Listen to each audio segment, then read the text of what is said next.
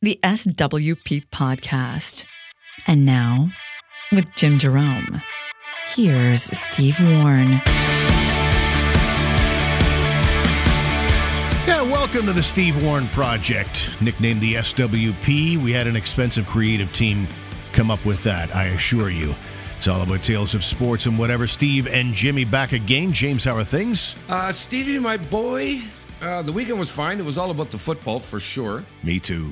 Yep, I watched all the games, and I sound like a I don't know, some sort of sports fan, sports reporter. I've watched all the games, you know. Remember Pierre would get us with that one, maybe 12 NHL games. So, Pierre, I know you couldn't have watched not all the games and stuff. No. I saw them all. Saw them all. Every one of them. Yeah. So come on now. Have you got the time-space continuum mastered, Pierre? Do you? Yeah. It was like, it reminded me of a kid when a parent would be finger pointing at their kid going, "You're not telling the truth." And they go like this, I'm not lying. I'm not lying, man. Mom, I'm not lying. I watched all the games, you guys. I did. I watched all the games. I'm not lying. No, you didn't. He was good people. Good people. Yeah, good people for sure. Certainly on the hockey front, it wasn't just NFL. We had a good hockey game between your NHL team and my NHL team. And for the first time since going back before COVID, I think, the Sens actually won. Because I think the Oilers went either 9-0 or 10-0 in that weird North Division thing last year in the shortened season. Finally, the Sens go into Edmonton on Saturday night and score 5 in the third to erase a 3-1 lead, or deficit, I should say. And the Sens win it 6-4. Yeah. Yep. I watched that game too. And those are tough games because I find myself, I can tell who I'm cheering for, Steve, when I flip the tube on.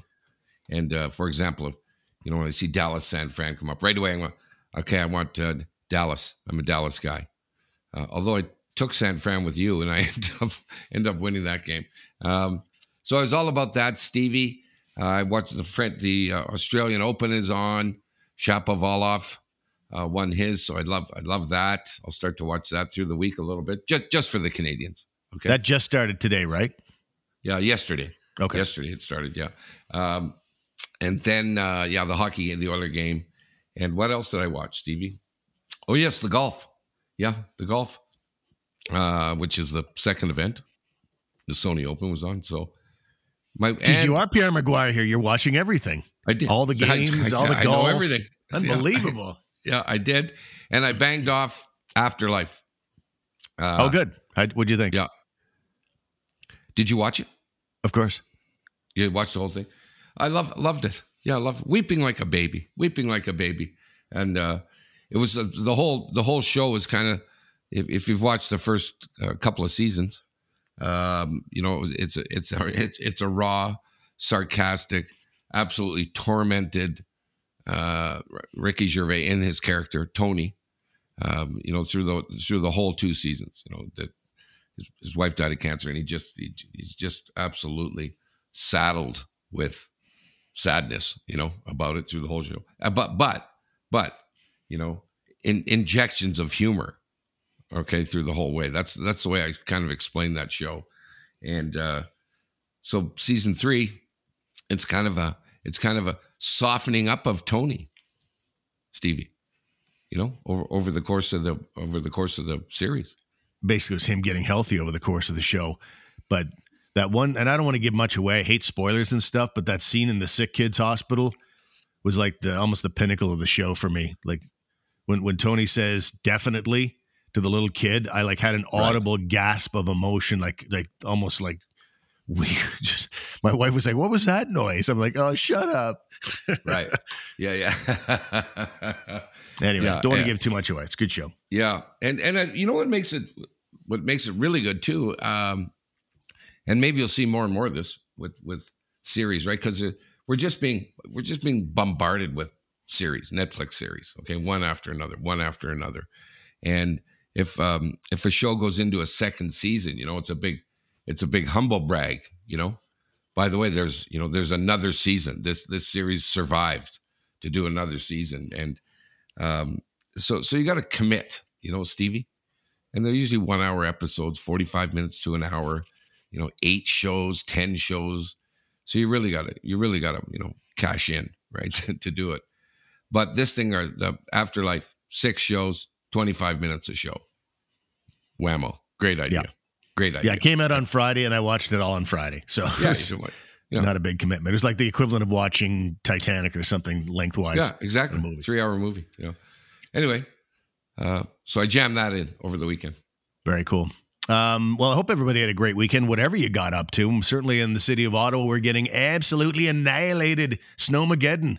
I think when all is said and done, we're expecting about 40 centimeters. And usually when they say that, they get 20. But this one was on the mark. They were saying going into this thing that it's a special weather event, the kind that only happens once every 10 years or so. And they've been right on the money. It's That's the snow 16 plows. inches of snow, man. Yeah, it's been a bit crazy. Yesterday, meanwhile, speaking of winter hijinks, everybody in town's reacting to this one woman who I guess drove from Kempville to Manotick on the Rideau River in her car, just down the river. Like, what is wrong with people? Like, and so people she made it. Well, she made it as far as Manotick, and finally, I guess, went through people are wondering, like, oh my God, how did you get through this area without going through the ice? But she made it all the way close to Manotick and then fell through the ice. But everybody's got backyard security cameras now. So everybody's posting online this blazing little yellow car going down the Rideau River. And while it's funny, at the same time, it was super dangerous. There's like little kids out there on the river playing pond hockey. Like, she loses control, and she was going fast. Like, she was booking it. If she loses control, she's on ice. She's going to need about 300 yards to come to a stop. And she could easily careen into a bunch of people that are enjoying a Sunday afternoon on the Rideau Canal or on the Rideau River. And so anyway, she made it all the way through, and then she fell through the ice. And then authorities were called. But instead, you're thinking, okay, is she in trouble? No, she casually climbs out on top of the car and starts taking selfies of herself. So I got to thinking at the end of the day, it's probably like, okay, she's obviously a YouTuber or something like that and just stunting. So she's gotten a major charge. I think whatever the highest dangerous driving charge there is, I think she'll be getting it. And it'll be interesting to see how that story plays out. Everybody's talking about that today because there was so much video and photos about it. Try it yourself. No, do not. Don't try this at home, folks. Yeah, absolutely. Anyway, it's like a car accident, Stevie, which it was, right? In the truest sense. You got to look. The other thing I did, Stevie, is I knocked out the Marc Messier book. I read it just over a couple of days. It's not real long. It's called No One Wins Alone. Yeah, and I've never been a big fan, big cheerleader of sports books, or biographies, sports biographies, and I've got a bunch on my shelf. I've started on a bunch, and then it's like, I don't know. The Scotty Bowman book, Derek Sanderson wrote one, Bobby Orr, and several others that I have. But I finally lined up an interview with Mark, and I thought, okay, I better knock out this book. And you sat in yesterday on the interview with him, and I'll tell you what, I'll tell you why it's a great read, because he says things in that book, okay, that I would never admit if I did it myself. Oh, okay. What he's done, a couple of things, and it's. He was in 6 championships that he won, Stevie, 6 cups. And so I thought, okay, this is going to be breaking down each cup, with page after page, talking about, everything from who the goalie was going to be and what the coach said in the dressing room if we were down a little bit. He did that big guarantee when they beat Jersey, came back and won the year they won the cup. It's going to be breaking down mistakes that they made, right? And in fact, any of those cups that he won, he really just kind of brushes them off. In the book, goes, anyway, we lost the first game, but we went on to win that series, and then that year we won the cup.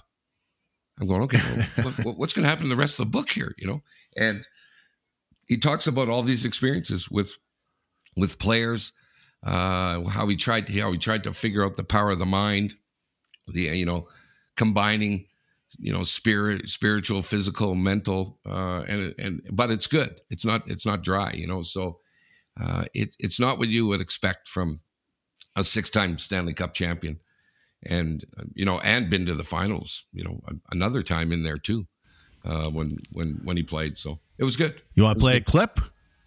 Yeah, sure. Play a clip for sure, Stevie. Yeah. All right. Well, this is Mark Messier talking a little bit about his book, You Can't Win Alone. All these great experiences you have with people are in this book, and there's some nuggets. And how is that how it worked for you when you said, okay, I'm sure you've been asked to write a book for many, many years. How did it all come together? Well, it did. I was asked to write a book for many years, and I just wasn't prepared. After retirement, I could hardly talk about my experiences without getting welled up with emotion because of how much gratitude I had for my experiences and the people that I shared it with, and the people that sat beside me and skated alongside me to make it possible. You realize that, like the title says, no one wins alone, and you're at the mercy of so many people around you when you play a team sport, and especially a team sport at the professional level, playing at the highest level into, Stanley Cup finals, obviously, and then, of course, represent your your country and the Team Canada experiences. But, I didn't want to write something that, I did want to write something that delved more into the psychology behind the preparation and the grit and determination that goes into playing on a winning team. People think playing on a winning team is easy, and in fact, it's the opposite. Playing on a winning team is more difficult than playing on a losing team, because of the expectations. What's required of you, the discipline, and I thought, when I met Jimmy Roberts, he had given me one of his books called Breaking the Slump. It was about his experiences with golfers in the golf world and how they would try to get out of a slump that they would get into. And so he was kind of interested in the psychology of sport. So I gave him a bunch of notes that I'd collected over, 10, 20 years, and said, here's what I'm thinking, here's what I'd like to do. Would you be interested in helping me write the book? And so he took the notes away and came back and said, wow, this is pretty interesting. Maybe we should do it. And then, of course, I really enjoyed Phil Jackson's Sacred Hoops and Pat Riley's The Winner Within. Those kind of books that look deeper into the sanctuary of a dressing room, the trust that has to come from within a team.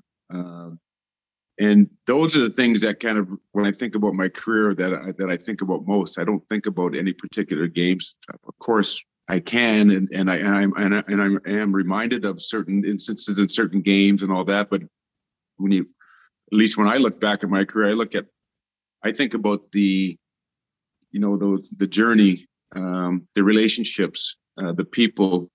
And I've said for so many years, I thought when I retired, I was in the hockey business, but the reality was I was in the people business, trying to get people and help people reach their potential, all for the common and greater good of the team.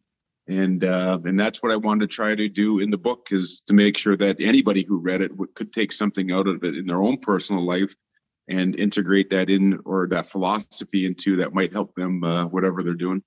So there's Mark Messier talking about his new book that's out there. He also talked in the interview on the Suspendables about not just the book, but about his broadcast career and all kinds of interesting stuff about his dad as well. Yeah, and two other big ones. Mike Keenan was the coach of that Stanley Cup winning team, and Mark's take on Mike Keenan is not exactly flattering. Okay, but is anybody's? Yeah, well, true enough, right? And yet Mike Keenan was the head coach of that team in '94, right, when they won. But he takes them on during a game. During a game, he like between the second and third period, I think of that big game. Keenan plays a lot of mind games with these guys, and he sat Brian Leetch during that game, and no one really knew why. Brian Leetch, like multi-time Norris Trophy winner, I think. He was like super good. And they were in this big game, and Mark went in and told Mike Keenan, knock it off with the head games, man. Okay, right. This ain't the time or place, and that one, and then doing shrooms with his buddies down in Barbados. I said, what? Anyway, you would admit that if it was you writing the book, you wouldn't admit it if you were Mark Messier, effectively, is what you're saying, right? Well, it's just a very honest, open book, you know. Yeah. It's like he took all these experience from, like I was saying to him on the podcast, from when you and I have always talked about how far back can you go to what's the first thing you ever remember, and for me it was 4 or 5 years old, sitting in a circle at a kindergarten class. You know, they were all numbered, and he talks about that, and then sort of bottled up all these experiences and saved them in the back of his mind, and then poured them out in this book. You know, from childhood on to where he is now. So right. Anyway, yeah, very good. So you can listen for that interview coming up on the Suspendables. It will be published on Wednesday morning, first thing when you wake up. Speaking of the Oilers, they are in free fall here in 2022. The Senators scored 5 times in the third period to beat the Oilers by a count of 6-4 on Saturday night. Ottawa was down 3-1 in the game, and so Edmonton has now lost 6 straight. I think since December 1st, their record is like 2-9. Maybe 2-10-2, no, 2-9-2, something like that. They've just been awful, and I found it kind of interesting to hear a bit of the swagger in the Edmonton media. I don't know if these are holdovers from the Mark Messier days, but somebody actually asked Connor McDavid, you know, how this is one of the most frustrating losses you've ever been a part of. You know, in part because this is a 30th place team that beat you tonight. It's like, you guys have one playoff series win in 15 years. You're on a 2-12 run or whatever it is. Like, how can you be looking past anybody? How can you be looking at any other team and going, well, a team like us shouldn't lose to a team like that? You know what you guys are right now? You're a big bag of suck right now. Anyway, That was the question that was put to Connor McDavid, and so I kind of chuckled at the sort of pseudo arrogance of that question. Yeah, and I'll tell you what, it's gonna test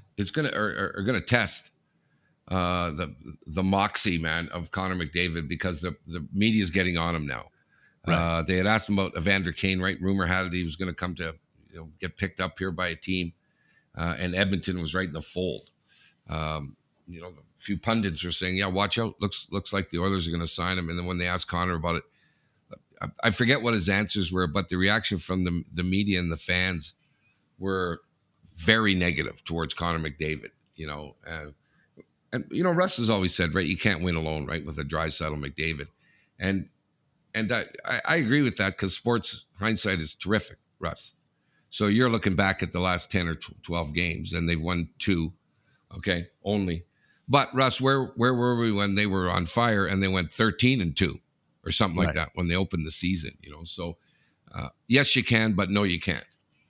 Yes, you can win with those games, but no, you can't. So, but they are shit right now, man. Oh man, and what a breakdown in the third period of that game.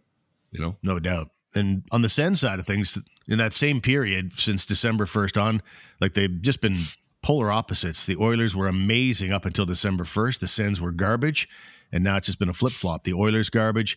The Sens have gone 7-4 now in the same period since December 1st. And they've got Matt Murray, their big free agent signing from a year and a half ago. They've got him playing pretty decent goaltending, which is huge. But we'll see if it's 2 games. He's played 2 games really good, really well out in Alberta. We'll have to see how it goes from here. And there was also another thing I wanted to mention. It was, the winning goal by Josh Norris. It was kind of a funny moment because it's basically, at that stage, it's a tie game. It's 4-4. There's about 4 minutes left in the game. Cody Ceci, the former Senator, basically high sticks Josh Norris in the helmet, knocks his helmet off, and the strap's all broken. And so Norris basically has to get a new helmet or get it fixed. So he's scrambling at the bench. The ref's going, come on, let's get the power play going. And so he just randomly starts grabbing guys' helmets off the bench. First, he saw Austin Watson tried his on, and he actually called him a peanut head. That wasn't going to fit. Here's the toughest guy on the Ottawa Senators, and he's calling him a peanut head. And then the next one he grabs, he had to go with, or he'd have to get off the ice, one of the two. And luckily for him, it fit. And seconds later, with somebody else's helmet on, he scores what turned out to be the game-winning goal. You don't see that too often. Yeah, and the other thing, Stevie, in that it's the worst part of sports, where your heart just goes ripping into your mouth with that high stick when you see it in slow-mo. Yeah. It had all the opportunity, Steve, all the chance of carving a guy's eye out. It was accidental, but it's a penalty. So whoever Cece, right, is lifts up or is trying to lift up his stick or make a play.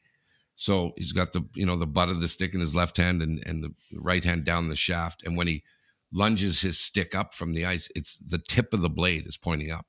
Okay, pointing up and hooks underneath the visor. Yeah, of Norris and somehow the guy doesn't even get cut. But. Yeah, it just basically went all the way, right? It slid in there underneath the visor and then went straight up and knocked the helmet off. If Cece, for whatever reason, realizes where his stick is gone and then just decides to turn it inward toward Norris, then that could have been ugly. But as it turns out, he was absolutely fine, picked up somebody else's helmet, won the game. Bob's your uncle.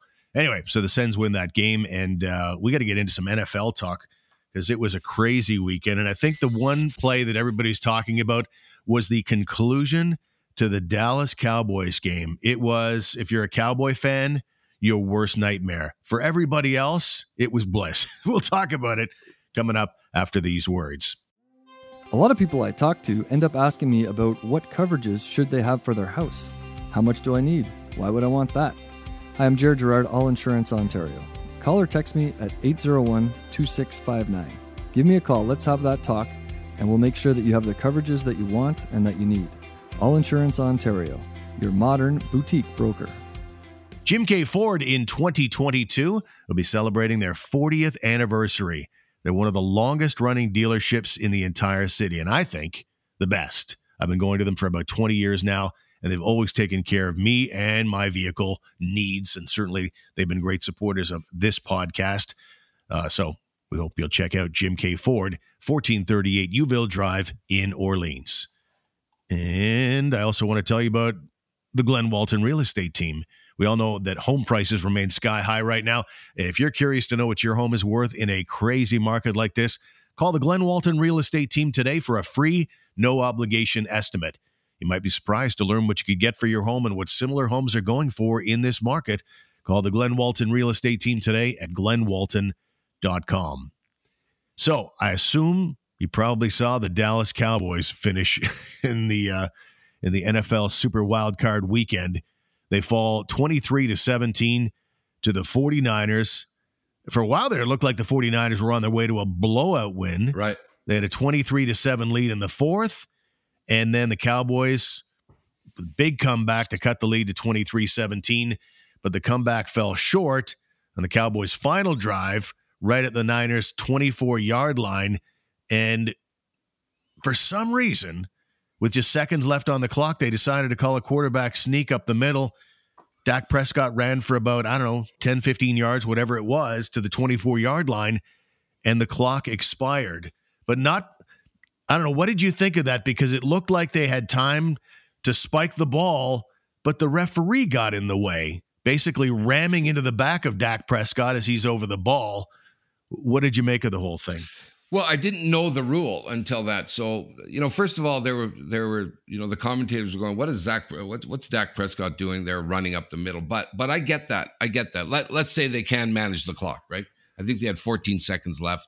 The field goal is no good, and it's only a touchdown, so they got too far to go, Stevie, to try and manage the clock and get a normal touchdown. So they're saying what you're watching here is a team who has to get in position for the Hail Mary. Okay, so they got to get inside the 50-yard line or something like that. Yep. Of course, the closer they get, the easier it is maybe to try and throw a TD pass. So I get that. I get that Dak ran at an extra 10 or 12 yards there that he got. A little tight on time though, right? So then the other thing is, so they do that. Everyone scrambles to line up, and the ref is in the middle of the two lines, fumbling around trying to move the ball. which really made no difference whether it was a foot this way or a foot the other way, right? They weren't trying to post a first down here. They had another down, right? They had a lot of downs, and it's kind of like 4, 3, 2, snap the ball, and then but they go, well, wait a minute, no, the referee, you can't snap it yet. The referee has to touch the ball, is the rule, and right, Stevie? Yeah. When the Cowboys, after the quarterback sneak, they line up, and as they're lining up, like that referee must be 25, 30 yards behind the ball. So he begins at this stage, and this is not a fit young man. This is a well into middle-aged referee. So he starts chugging from 25, 30 yards away, and as he arrives, he slams into Dak Prescott, and he basically almost falls on top of his center at that point, and then he sort of squeezes past everything, sets the ball. He moves it 6 inches one way, and then moves it back 6 inches the other. So I don't know what he was up to there exactly, but all I'm thinking of is the time ran out by about half a second. For sure, time ran out before the ball was spiked. Between the collision that was the ref's fault and the ref basically playing, I don't know, just sliding the ball around, for all he had to do was set the ball down and get the hell out of the way. He moved it and then moved it back and then moved. It's like somewhere in there was enough time for Dallas to be able to ground the ball. And so for sure, it's the Cowboys' fault for making a bonehead decision to basically, with no timeouts, to call that play. It was not smart. That said, I feel like they should have added time on the clock, honestly, because of what the referee did there. It was such a clumsy operation. That should not be the fault of the Dallas Cowboys. Yeah, I agree. And it's really odd, Stevie, that, the video replay, right, is they lean on that shit all day long now in an NFL game, right? I've lost track, Steve, of what's reviewable and what isn't anymore, okay, in an NFL game. But lots is reviewable. Yeah. And often you'll see, Steve, in some of those reviews that the ref will come out and go, upon further review, it's a completed pass. Please add 4 seconds to the clock. Okay? Please take 4 off. Please run off 3. Please add 10. Please add 2. So they can do that. Okay, Stevie? The other one, Steve, is they're a little bit loose, Steve, on the play clock. Okay? Like I've seen lots of those games, Steve, where the play clock runs down to 0 and they give the quarterback a little bit of leeway there. Totally agree. Where they snap it when it's gone beyond 0. So there's a good example of half second that's kind of important. Okay, half second here or there. So when we look at this, wait a minute. I agree, Steve. Whoa. And what do they do, Steve? They just march out in the middle of the field, go, the game is over. Yeah, right. And I'm going, no freaking challenge flag here. Right?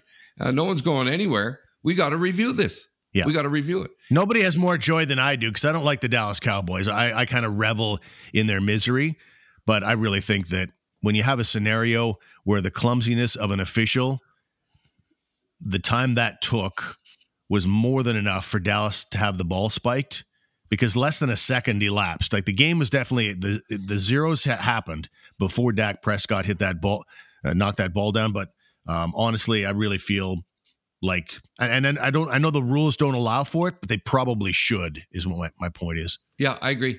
They should have regrouped, review it, and go, okay, we're going to, we made a mistake. We're going to add a second or 2 here, especially, Steve, when when you look at it, as you explain, he touches the ball. And if as soon as he touched the ball, if they would have allowed them to snap it, they would have had a second left. Yeah. But it's like he's playing checkers, Steve, going back and forth with the football, So I think they should have reviewed it. I think they should have added time, and who knows what would happen. Yeah. Some other interesting games, obviously. There were some blowouts, like the Chiefs over the Steelers, blowout. Yeah. The Buccaneers over the Eagles was an absolute blowout. Like it was 31-15, so it didn't look that bad, but the Bucs jumped out to a 31-0 lead there, and Jalen Hurts not quite ready for prime time just yet. Bengals over the Raiders 26-19. Like that was the Raiders were right there at the end of that game as well, even though they made more mistakes in a game than I've ever seen a team make. It was bananas how many offensive line illegal procedure calls we're seeing. We're just seeing one mistake after another in that game. And they even got screwed a little bit because the Bengals got a touchdown after a whistle went. Joe Burrow's running out of bounds, and he throws the ball. The whistle, you can hear it as the ball is in the air. Like loudly, you hear the whistle. The catch is made in the end zone for a touchdown. You can't award a touchdown after a whistle goes like that, but somehow, some way they did. So my point is, despite all the things that happened to the Raiders in that game, with their own boneheadedness and the bad luck, they still had a chance to win the thing at the end. But as it was, the Bengals end their 31-year playoff drought. And interesting thing, they call it the curse of Bo Jackson in some quarters in Cincy, because it was 31 years earlier in the playoffs where a Bengal tackle on Bo Jackson of the Raiders ended his career. And so the Bengals, well, they haven't won in 31 years since that game. And Bo Jackson, that was his last snap of his career because of that tackle. Right. Big play. Burrow's whipping across, running to his right, pulls off the pass, Stevie. Like they had to review it because he jumped because he was going to run out of bounds, but he jumped up and got rid of the pass while he was in the air and landed out of bounds. It was brilliant. But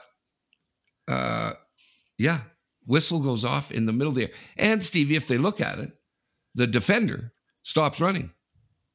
The defender does not make a play on the ball. Right. And clearly because he heard a whistle. Yeah. So that's as big as that referee deal that happened. But anyway. Yeah, so there's a rule that does not exist. Like the referees basically rewrote the rule book. There is no rule in the book that says you can go ahead and willy-nilly make a call or award a touchdown after the whistle goes. They basically took the matters into their own hands because I think they thought that was a reasonable thing. Guy didn't go out of bounds. The whistle shouldn't have gone, so we shouldn't penalize them for what we as officials did. Well, I'd go back to the Dallas Cowboys case there. There may not be anything in the book, but the clumsiness of our official here, who's 30 yards away from the play on what was absolutely we knew was going to be a good chance that they were going to be spiking the ball in the very next play. You're 30 yards away from the line of scrimmage at this stage, and you got to sprint in there, and then you run into the quarterback and knock him forward by 2 yards, and then you take your time shuffling the ball around. If you're going to use a common sense rule in the Bengal Raider game, you probably could have used it in the Niners-Cowboys game. I agree. Yep, I agree. How about that Bills-Patriots game? How cold did that look? Ooh. Oh, my God. Yeah, that was frosty. You know what? Stevie, the guy's a tank, okay? The guy's a tank, the quarterback. Josh Allen? Josh Allen. And he's kind of the same side. They talk about Ben Roethlisberger, right? That probably played his last game, and he should play his last game, Steve. He just looks no good anymore to me. But he's huge, right? He's just a giant, and that kid's big. They say it's like trying to tackle an apartment when Ben Roethlisberger would run, with the ball. But man, that dude, he runs like a nifty running back, Steve. Well, he looks like a tight end. I'm going to bet on him the whole way through. They sure look good in that game. And Josh Allen, like you say, was a beast with his legs. I mean, lots of scrambling and just he doesn't slide, Stevie. He doesn't slide. He runs to get tackled. I don't care how big you are or tough you are on a night like that where it's hovering around minus 20 Celsius. I'm going to slide whenever possible, but no, he was tough as nails. And oh, by the way, also threw for 5 touchdowns and 308 yards. So he had a pretty good night.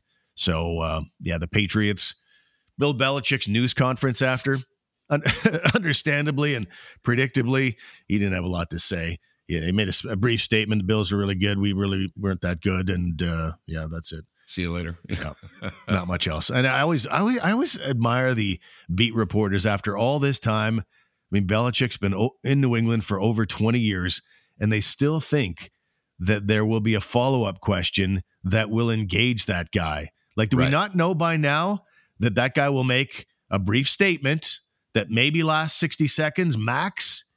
He has no interest in any of your follow-up questions. None. And yet they try. They still persist. Well, the post-game interview is a dumb thing, Stevie. Always has been. The post-game win or loss interview. with either one of the players or the coaches. Depends if there's something good to talk about. Like, I would want to know from Cowboy coach Mike McCarthy what he thought of the officials slamming into his quarterback as basically the clock was expiring. I mean, there are moments in games that I kind of want explanations for, whether it's their reaction to something that happened on the field or whether they can share with us the strategy they had in mind for something that went great or something that went horribly. I like to hear from the coaches a little bit, but not too much. I don't need a lot from them. Right. I'm talking about the innocuous shit, with this, and you and I both agree, Steve, and you see it every weekend. You see it every game. You see it every 2 hours when you're watching sports, whether it's a golf championship, tennis, hockey, baseball, basketball, football.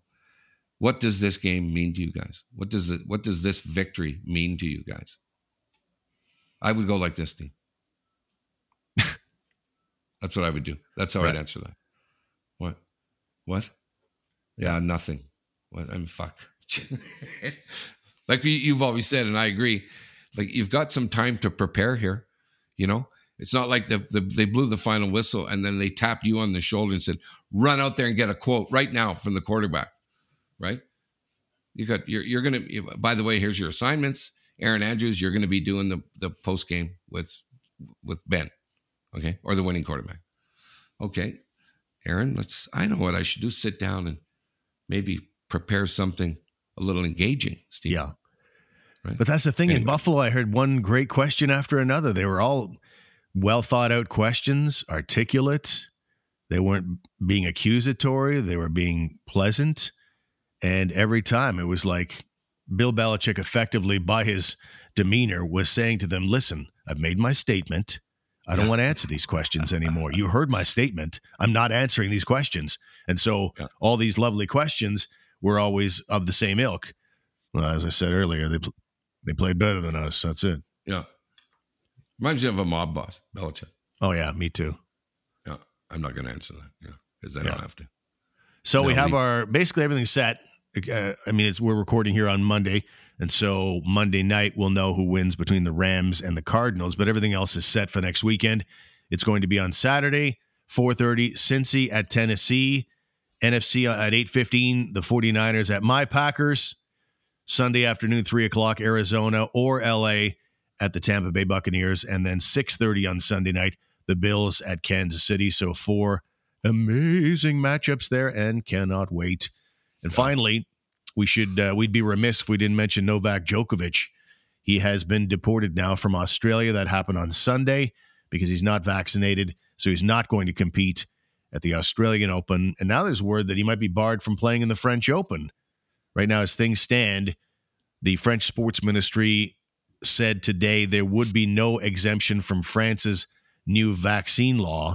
So we'll have to keep an eye on that as well. Don't have a lot of sympathy for Novak Djokovic. And I was saying on the weekend too, Jimmy, that like no matter whatever my feeling is about vaccines, like is it worth this much trouble for Djokovic? In case you're against vaccines, you're thinking, okay, I don't know if it's healthy for me, whatever.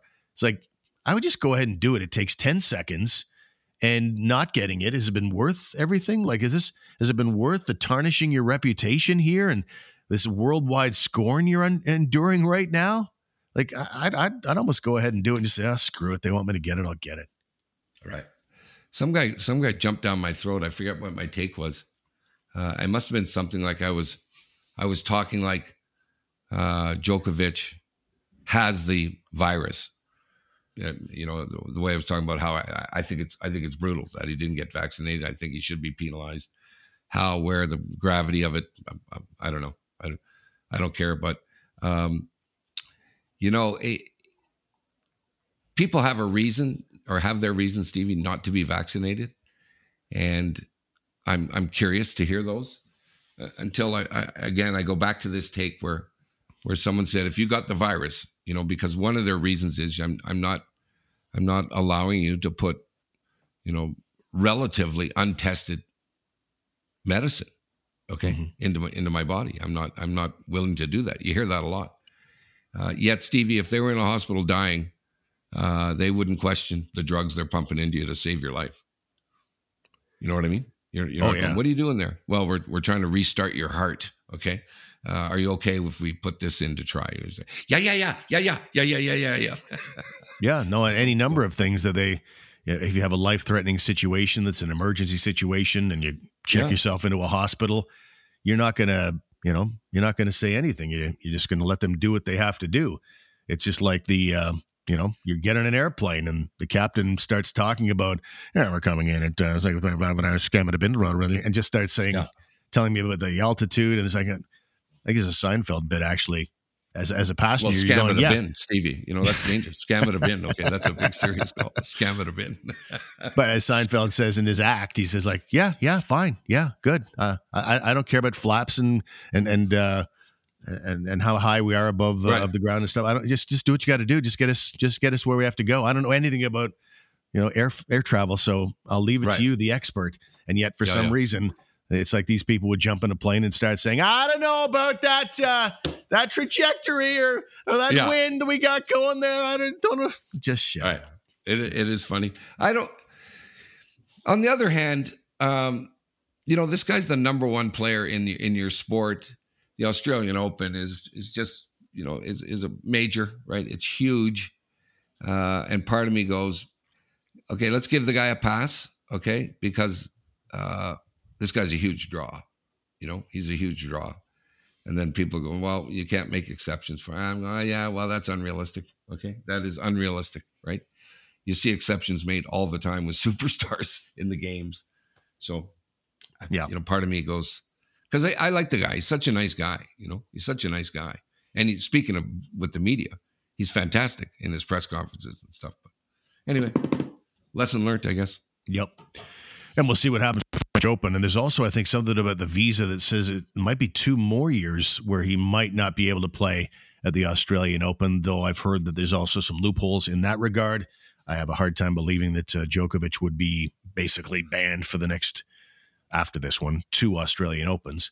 But we'll see. We shall see. Well, what's weird too, Stevie, if you're running the Australian Open or you're the Australian government or, Australian tourism, right? They get so much exposure, right? It's a 2-week-long event. And they talk about Djokovic is in court fighting for his release so he can play. I'm going, well, where's the government coming and going, we're fighting for his release. Okay. Everyone's on the same page here. Boom, stamped in. Yeah. Let's go. Yeah. All right. We'll take a time out of the program. We'll get back with final words after this. It's usually fun. We'll be back with final thoughts after these words. Skimbity dum or whatever it is. Yeah, I don't know what the hell that was. We're back in a moment. With dozens of huge insurance companies fighting for your business, rates are incredibly competitive. That means you're better off selecting on fit rather than premiums, since they're all pretty close. Are you a client with a boat and a cottage, or rentals and investments? Let's work together to find the right fit for you. Text 860-6008. All Insurance Ontario, your modern boutique broker. Jim K. Ford is your Ottawa certified pre-owned Ford dealer. They remove all the worries with a 12-month, 20,000-kilometer limited warranty coverage, vehicle history report, purchase financing rates from 1.99%, 24-hour roadside assistance, and more. That is peace of mind. Check out jimkford.com. They're at 1438 Youville Drive in Orleans. And podcast advertising is one of the most effective ways to get your business message out to the masses. Podcast listeners are far more likely to listen to your message than on other media out there. The message comes directly, in this case, from either Jimmy or myself. If you'd like to advertise on this podcast and get your business message in front of thousands of Ottawa sports fans, then contact us today through stevewproject.com. James, any final thoughts today as we wrap things up? What am I going to do today, Stevie? We're into, I'll tell you what, Stevie, what you really want is tomorrow is my first report. It's plus 2 or 3 here right now, and it's raining. Mm-hmm. But in 4 hours, it's going to go to minus 15 or something. Wow, get the skates on. It's going to be snow day. So you can skate to the corner store and get some smokes today. You know what? I might do that. Yeah, I might do that. Show you a little, get out there and do a little twirl or two. No, you do the twalking? What would that be called? The tating? I don't know. Skawking. Skating and walking. Skawking. Skocking. I like it. It rhymes with. Okay, good night, everybody. Yeah, we'll see you. Thanks for being with us on the SWP. Please subscribe today or support us on Patreon at stevewproject.com.